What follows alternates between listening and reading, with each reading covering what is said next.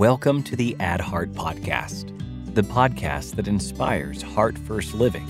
This is where you'll get practical tools to reduce stress, inspire creative action, and energize your personal growth momentum, along with ways to apply these tools. And now, here's your host, Deborah Rosman. Hello, I'm Deborah Rosman, and a warm welcome to our listeners to the Add Heart Podcast. The purpose of the Add Heart Podcast is to inspire our forward movement and heart-powered intentions. And my topic this episode is really about how our heart can improve our hormones and hormone health. And my guest is Dr. Tara Scott, often called the Hormone Guru. She is the founder of Revitalize, a nationally recognized authority on hormone and wellness-related issues. Tara is an OBGYN and trained and certified by the American Academy of Anti-Aging Medicine. I thought that was interesting, both ends of the human spectrum, birth to aging.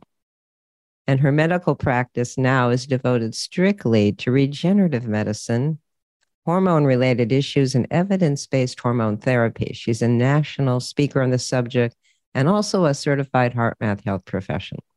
Welcome, Tara. We are so glad to have you with us. Well, thanks for having me. You know, I picked this topic because I think the hormones are behind so much of the issues that we see today on the surface. Like chronic diseases, people are so much stress these days, including teenagers. They're going through so many hormonal changes. And just last week, I was shocked to read a CDC report that in the U.S., around 1 in 3 high school girls have seriously considered attempting suicide, and more than half reported feeling persistently sad or hopeless. That's a record high number. And the reasons include, what adults will feel hopeless about the world situation, but more particularly bullying and loneliness, parental and school pressure, and more. And it just sounds they're so cut off from the heart and the regenerative qualities of their spirit. What have you noticed? What is the effects you see of today's stress on female hormones, especially young girls? Well, I think, specifically for young girls, it started with the social media, right? And so with the advent of texting and digital communication. Now, remember when we were little, you had a phone, right, that hung on the wall and, you had to wait, nobody could talk on the phone and you had to put all your attention in that. And nowadays these kids are texting, which it is connecting, but it's not the same as hearing someone's voice, hearing someone's inflection, or even just spending time with someone. So there's a lack of human contact. And then we segue from that into COVID. And so everybody is stressed. And so the biggest thing that we're seeing is, I think, the effect of these stress hormones on female and male hormones and neurotransmitters and the snowball effect that it's happening because the world is up, just totally up at a level of stress that's unbelievable in our lifetime.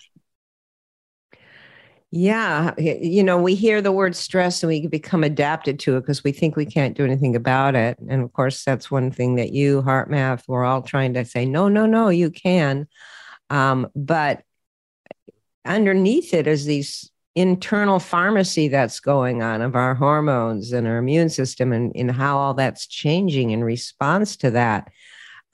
Just in the 1990s, we were delighted at Heart Math Research Institute to discover that the heart produces as much oxytocin, the bonding hormone, as the brain, and also a lot of the other brain neurotransmitters, and how activating the heart can really help create that balance in the hormones. What do you see? Well, there's definitely a connection there. And so a lot of it is through our stress hormone cortisol. And so if you think about a female menstrual cycle, the whole purpose is reproduction, right? So you have day one, you have a female starting her menstrual cycle, then you have a follicle or an egg is growing and it's producing estradiol. So in the middle of the month, you have ovulation. And after the egg is released, the shell of the egg kind of becomes what's called the corpus luteum and produces progesterone. So that process goes on from puberty until menopause. But it doesn't exist in isolation from our stress hormones. So we have our adrenal gland that produces DHEA and it produces cortisol. Everything comes from cholesterol. So if you think of your ovaries as your monthly paycheck, you have your adrenal gland as your 401k. So what's happening with a lot of people now is they're living paycheck to paycheck and they're not investing in their savings account because we're having this chronic stress that's depleting these hormones of the adrenal gland. When your estrogen drops or your testosterone drops or even your cortisol, there's always a feedback back to the brain saying, hey, it's dropping. You better send a signal so that we can stimulate more production. But there is not that signal for DHEA. So that drops without people knowing it. So we're seeing a lot of men with lower testosterone, a lot of women with lower androgens as a result of stress. So we're first seeing a change in the hormones, not to mention your brain doesn't know if you're running from a bear or you're stressed about COVID or if you have a deadline at work. The physiological response is the same. Increase your heart rate, make you more alert. Let's fuel your muscles. Let's break down your bones to get calcium to those muscles so you can contract and run from the bear. But that whole fight or flight was not designed to be, it was fight or flight, run from the bear, and then rest and relaxation, right? So back in the caveman days, he had stress. And then he ran from the bear. He either lived or died from that bear attack, right? And what happened after that? He went back to his cave. There was no electricity, so he slept 12 hours a night. He was hunting for food and eating that trendy paleo diet, right? So food was good. And then he had rest and restoration. But all of us have had, thankfully, a lot of us have not had a brush with death, but what we've had is chronic undulating stress at a higher level. And we're not designed to maintain that constant bombardment. Now we're just talking about stress. That could be physiological. It could be mental, emotional, infectious. It could be the lights, the screens. Who knows what the stressors are? We're bombarded with it. It could be environmental, endocrine disruptors. It's just this toxic environment we're in, this stressful environment and then the lifestyle of the go, go, go. What's the standard greeting? How are you? I'm great. I'm busy, right? It's like, if you say, well, I'm doing really well. I sleep, 9 hours a night and I meditate and I go to yoga. Like people look at you like if you do. Self-care is coming back in vogue with the millennials, but my generation, it's not. It's like busy, busy, busy, busy, right? Yeah. It's amazing. You just reminded me about something I also read that throughout the world, and this is in undeveloped countries too, as well as here, girls are reaching puberty earlier. Why do you think that's happening? And it's interesting. They are reaching puberty earlier. And so what does the Academy of Pediatrics do? They revise the standard age of puberty. Instead of saying it's abnormal, they change the normal range to lower the age, which that's not accurate. It's still abnormal to start. It's estrogen in our environment that's stimulating breast development earlier, precocious puberty. It's endocrine disruptors, that are causing, estrogen-like or whatever. It's the stress. It's our poor diet. And so I bet if you could find a community that still adhered to the sleeping and resting. I mean, just think about like what in Spain, they take a nap still, right? A siesta, a 2-hour lunch. Everybody gets however many weeks of vacation. And when they're on holiday, they're not checking their emails. They are on holiday, right? Yeah. So it's us, it's the United States that's different than a lot of the other countries. It's amazing. And so I'm sure you have a window into this situation since you are practicing physician and you see all of this, how stress is affecting fertility in the 20 to 40 age range, premenopause, menopause. Do you see any consistent insights into all that? Absolutely. We're seeing more and more people with premature ovarian insufficiency, it's called primary ovarian insufficiency now, which used to be called premature ovarian failure. and we are seeing more infertility, and the standard infertility workup doesn't assess the stress hormones. Stress Really? ovulation, it doesn't assess toxins. Are the tubes open? Do the sperm work? Are you ovulating? There might be some holistic fertility centers around that I don't know about. I'm just going by what our local centers do. And there are more integrative and functional providers with this approach, a more holistic, that are addressing environmental triggers, diet, stress triggers. So there is that movement coming. And now that is the benefit of social media, right? Creating awareness through the internet and social media. So people have access to this information where, when I went to medical school, there was no internet. So Right. So I think that that there is a plus to Yes, of course. Yes. Of course. So let's look at the causality again, how stress affects hormones, and then hormones affect other endocrine issues like insulin, glucose, thyroid. The progression, because I think a lot of people just go, oh, my thyroid is acting up, and they don't do the causal links, which is so important, or sleep, just the sleep disruptions that so many people are experiencing. Right. So if we look at actually the physiological response of stress, and let's just say high cortisol on the rest of the endocrine system, when you're running from a bear, you don't need to ovulate. So it's very common for women to skip periods during stress, right? Or not ovulate. It's going to prevent the release of any of the hormones from the pituitary gland. So that's FSH, LH, TSH. So your thyroid hormone, also TSH, is the release of TSH is decreased when cortisol is high from the pituitary gland. So if you don't have the thyroid TSH telling your thyroid to make T4, obviously. And it's such a subtle abnormality that unless you're really trained to detect it, traditional clinicians are still just looking at TSH and not realizing that there's a problem. So thyroid is going to be subclinical when you are in stress, either starvation, lots of stress, caloric restriction. The normal segue of the thyroid is to favor the production of reverse T3. And that's to make sure if you're so stressed and you're running from the bear, what you don't need to do is rev up your metabolism. You need to save those calories so you can run. So reverse T3 goes up in pregnancy and stress in low caloric states.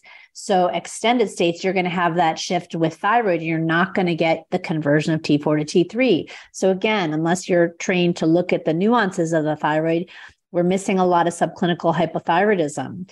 Women who aren't ovulating, maybe they're skipping periods, maybe they're not skipping periods. The other effect of cortisol on the female hormones is that it slows down your detoxification of estrogen. So then you have the opposite. You have too much estrogen, not enough progesterone, estrogen dominance, and you have like heavier periods because your body doesn't clear estrogen. It's like charging on your credit card, but not paying it off completely. It may not be a problem at first, but over time, you have that finance charge that's going to go up and up and up. And even if 10 years from now, you cut up that credit card and never use it, you're still going to be paying on that balance for a long time. So we see a lot of women with issues with that. It also suppresses, again, if it's suppressing LH and FSH, you're not going to make testosterone in the testes as a male as well. And we're seeing a lot of men, we joke that it's called menopause, right? Oh. You wouldn't see that till the 60s, but now I'm seeing men in their 30s and 40s with low testosterone. Wow. Why? We're seeing more men in their 30s who haven't even had children yet who are having low testosterone. That was almost unheard of even 5 or 10 years ago. So many more men with low testosterone. Now, partly it's still not maybe standard of care to check that. So there may be even more men walking around that have low testosterone that don't know. So there's a huge effect as far as the physiological function of the menstrual cycle, the male, the thyroid with stress. And then you mentioned a little bit further with the effect on insulin and glucose. Well, if you think about when you're running from the bear, what do you need? You need glucose to be high to fuel your muscles to run. So cortisol wants blood glucose to go up. Then insulin comes around and insulin says, we need glucose to go down. Then guess what? Glucose goes down and glucagon comes around because it doesn't know, is this a problem? Let's get glucose back up. And then it's a yo-yo. And then cortisol and insulin are fighting to get blood sugar up and down. So you get insulin resistance because you keep trying to store these higher, it doesn't work as well. It's not as sensitive. The receptors are different. So then what do you think people eat when they're stressed? Convenience foods, which are really high in carbohydrates, right? The standard American diet is cereal for breakfast, sandwich for lunch, and meat and potatoes for dinner, right? So if you talk to people and ask them what they eat as far as vegetables, a busy person eating fast food and prepared food isn't getting very many vegetables. I think, again, there's still the movement of trying to be healthier too. So we've shifted a little bit, but I think it's a big problem in the effect of cortisol on the rest of these things. Yeah. And this is very helpful. I think we need to educate people on, like I said, the causal chain, which is what we're talking about today. And, I know so many people say, I do everything right. I exercise, I eat right, I meditate, and I still have disruptive sleep. What would you say about that, the sleep issues people are experiencing? Well, there could be a lot that is affecting sleep. And certainly in a female, progesterone helps you initiate sleep while estrogen helps you prolong, maintain sleep. So there's those cortisol, if it's disrupted, if it's high when it's supposed to be low and vice versa, it can affect how you sleep. Blood glucose levels, if you're doing that yo-yo we talked about and your insulin resistance, you're going to have a low sugar in the middle of the night, usually 4 a.m. And then you're going to wake up because you're having highs and lows in blood sugar. So there's a lot of things. Then we're talking about the blue lights and everything. So there's a lot of things that can disrupt your sleep as far as environmental triggers, cortisol, and all of that. Yeah. So now that we've talked about all these causal chain and problems that you see, and for this podcast, we know that people need to improve their diet, and there's so many things you recommend in terms of the physical health. But let's talk about the emotions for a minute. What have you noticed in how attitudes of the heart affect the outcomes, like people developing more self-compassion or kindness or self-care in different ways? What does the heart mean to you in terms of your work? Well, I would have to say that's where the younger generation is better than us, better than my generation, is they are pro self-care. They are very vocal about their mental health struggles, about their attitudes. Mindset is very vogue now. So all of these mind-body techniques are a little bit more mainstream, whereas somebody my age might have thought they're kind of woo-woo. So I think that's a positive about today's day and age. So it's interesting because through my own personal experience, we had an accident in my family, and I started kind of digging into the research of how much mindset affects recovery. There is some published data, and one of the underlying themes is the hope, right? Yes. So the people that believe they're going to get better, the people that want to get better and maybe don't accept their diagnosis, because how do we know, day one, you have 3 months to live, 6 months to live, or you're never going to walk again, or whatever the diagnosis is that you're handed. Okay. So if you follow those people out, there's a couple things. One is the people that have hope. So I'm trying to remember the quote that it's like, hope, there's a difference between, I can't remember. I think hope is the belief that everything's going to be okay despite the outcome. And I'm sorry, I should have. That's all right. We got the feeling of what you're trying to say. Yeah. Right. And there is data. And so there are people, the Biology of Belief by Bruce Lipton, which spends all these people with data on mindset. And so I see in my practice, you do have to frame, positivity, heart-centered thinking about like how you flip the switch. I tend to be somebody who is a little bit half empty, glass is half empty, right? Something happens. I mean, it has to do with, kind of my upbringing, everything was my fault or whatever. And so I'm instantly, what did I do wrong? Instead of thinking like, okay, it's not me. This is a good experience. This happened because XYZ, and I'm really thankful. So you have to be so intentional. And that's what I love about the quick coherence, the heart focus techniques, the heart math. It's also like you are going back to a feeling when you were happy, when you're guiding someone through that, right? So think about Michael Phelps. He swam all of his races in his mind, right? Yeah. He already did it. He already won them. Beyonce already saw all of her best performances in her mind. And then there was one study, and I think it was a Joe Dispenza book that I read, that there were two pianists. One of them practiced, the other one just thought about practicing the piece, wasn't allowed to move his fingers, but just was thinking about it in his mind. And they both equally were able to perform this piece because of their mind. So I think that data is out there. And I think that's part of what heart math does is, whatever buzzword you want to use, heart tech center techniques, manifesting, your feet, going through your life, feeling the feelings of the life you already want, right? Your body has already done it. So like Michael Phelps, so like, any of these people, they're doing it a lot with sports psychology too.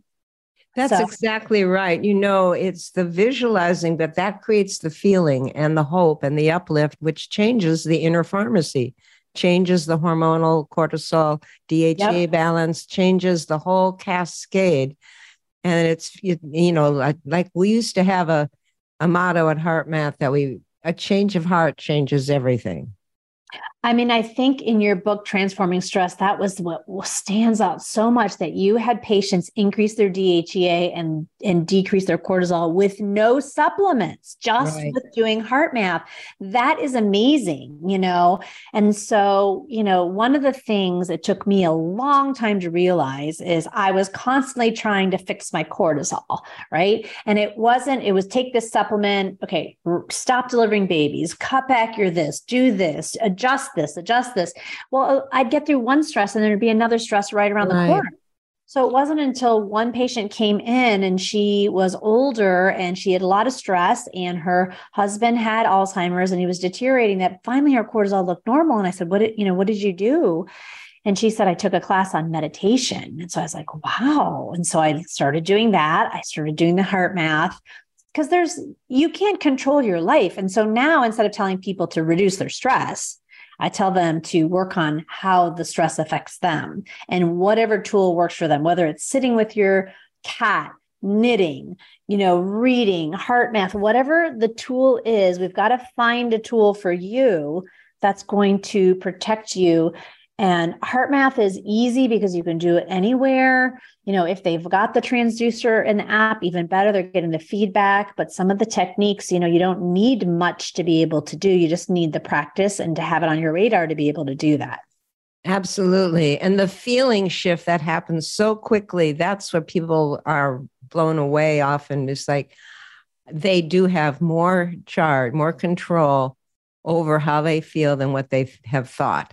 We are not just victims of our emotional or mental state. We really can connect with our heart, activate our heart rhythm coherence, and shift how we feel and our mood. And that changes the hormones and the cascade. And that's what excites me about the mission or the work that we do, is that empowerment, that self-empowerment, which is so important in self-care.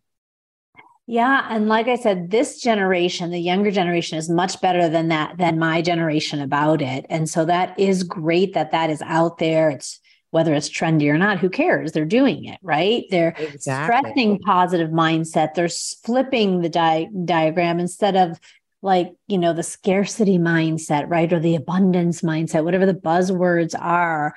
I personally could stand to be so much better in that area as well.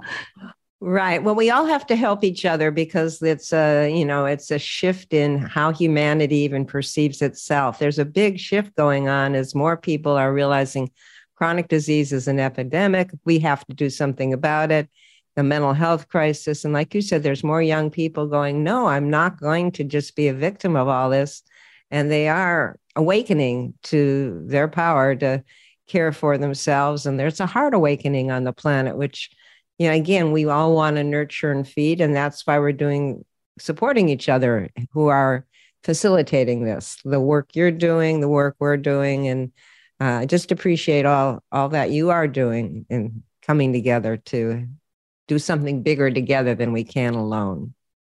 Yeah. And I think I'm definitely seeing that. And that, again, that's a chalk up a benefit to social media. People can connect remotely in other countries where they normally wouldn't have connected. People can coach people online to do these kind of things, be a mindset coach. We have our health coach who's also certified in heart math. She can work with our patients remotely. So if a barrier is leaving work to be able to come into an appointment, she can do that. So those are some benefits, although like it's taking away that social interaction, it's still allowing where there would have been no interaction. Exactly. Well, this has been wonderful. Now we're going to do our heart meditation together on adding our collective heart energy to self-care, health, self-empowerment. So let's do that. Let's center in the heart and do some heart-focused breathing. In through the area of the heart, out through the area of the heart, breathing a little slower and deeper than usual. Just this one tool can start to balance our autonomic nervous system, which is involved in balancing our hormonal and immune systems. So just this one simple technique to remember throughout the day is heart-focused breathing.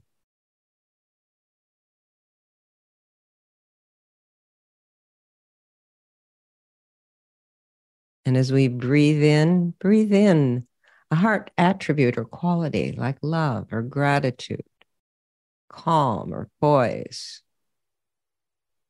Breathe in that positive attitude.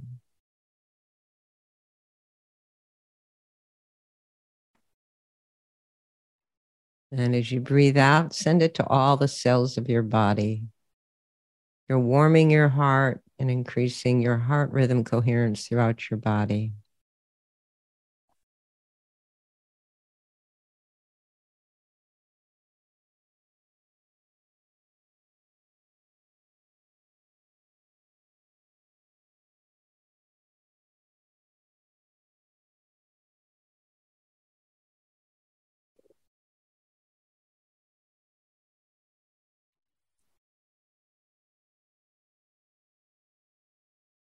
Now let's radiate that love or compassion, care, kindness, forgiveness, one of these heart qualities that have been shown to synchronize our heart and brain rhythms.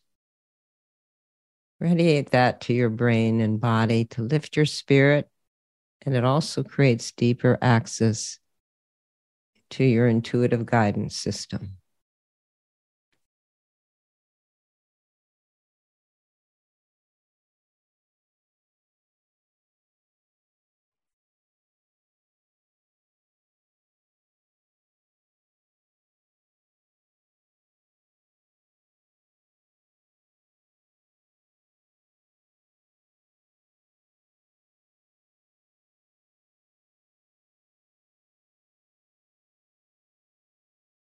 Now ask your heart's intuitive guidance for more clarity or inspiration, or some aspect of your life where you'd like to see a positive change.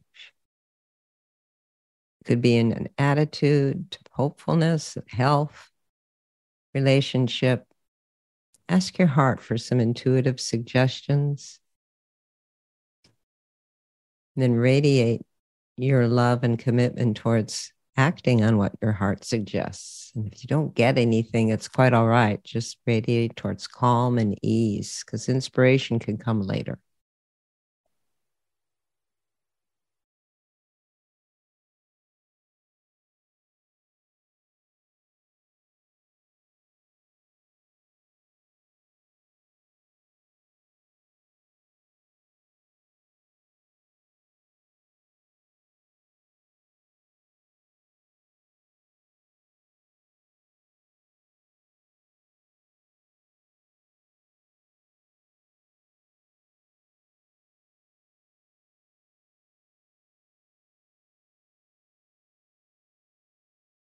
Now let's close by co-creating a reservoir of heart energy that each of us can access or draw on as needed over the next month to connect more with our own heart's balance and direction. Just visualize that and see yourself drawing from it as needed. From this reservoir we're co-creating.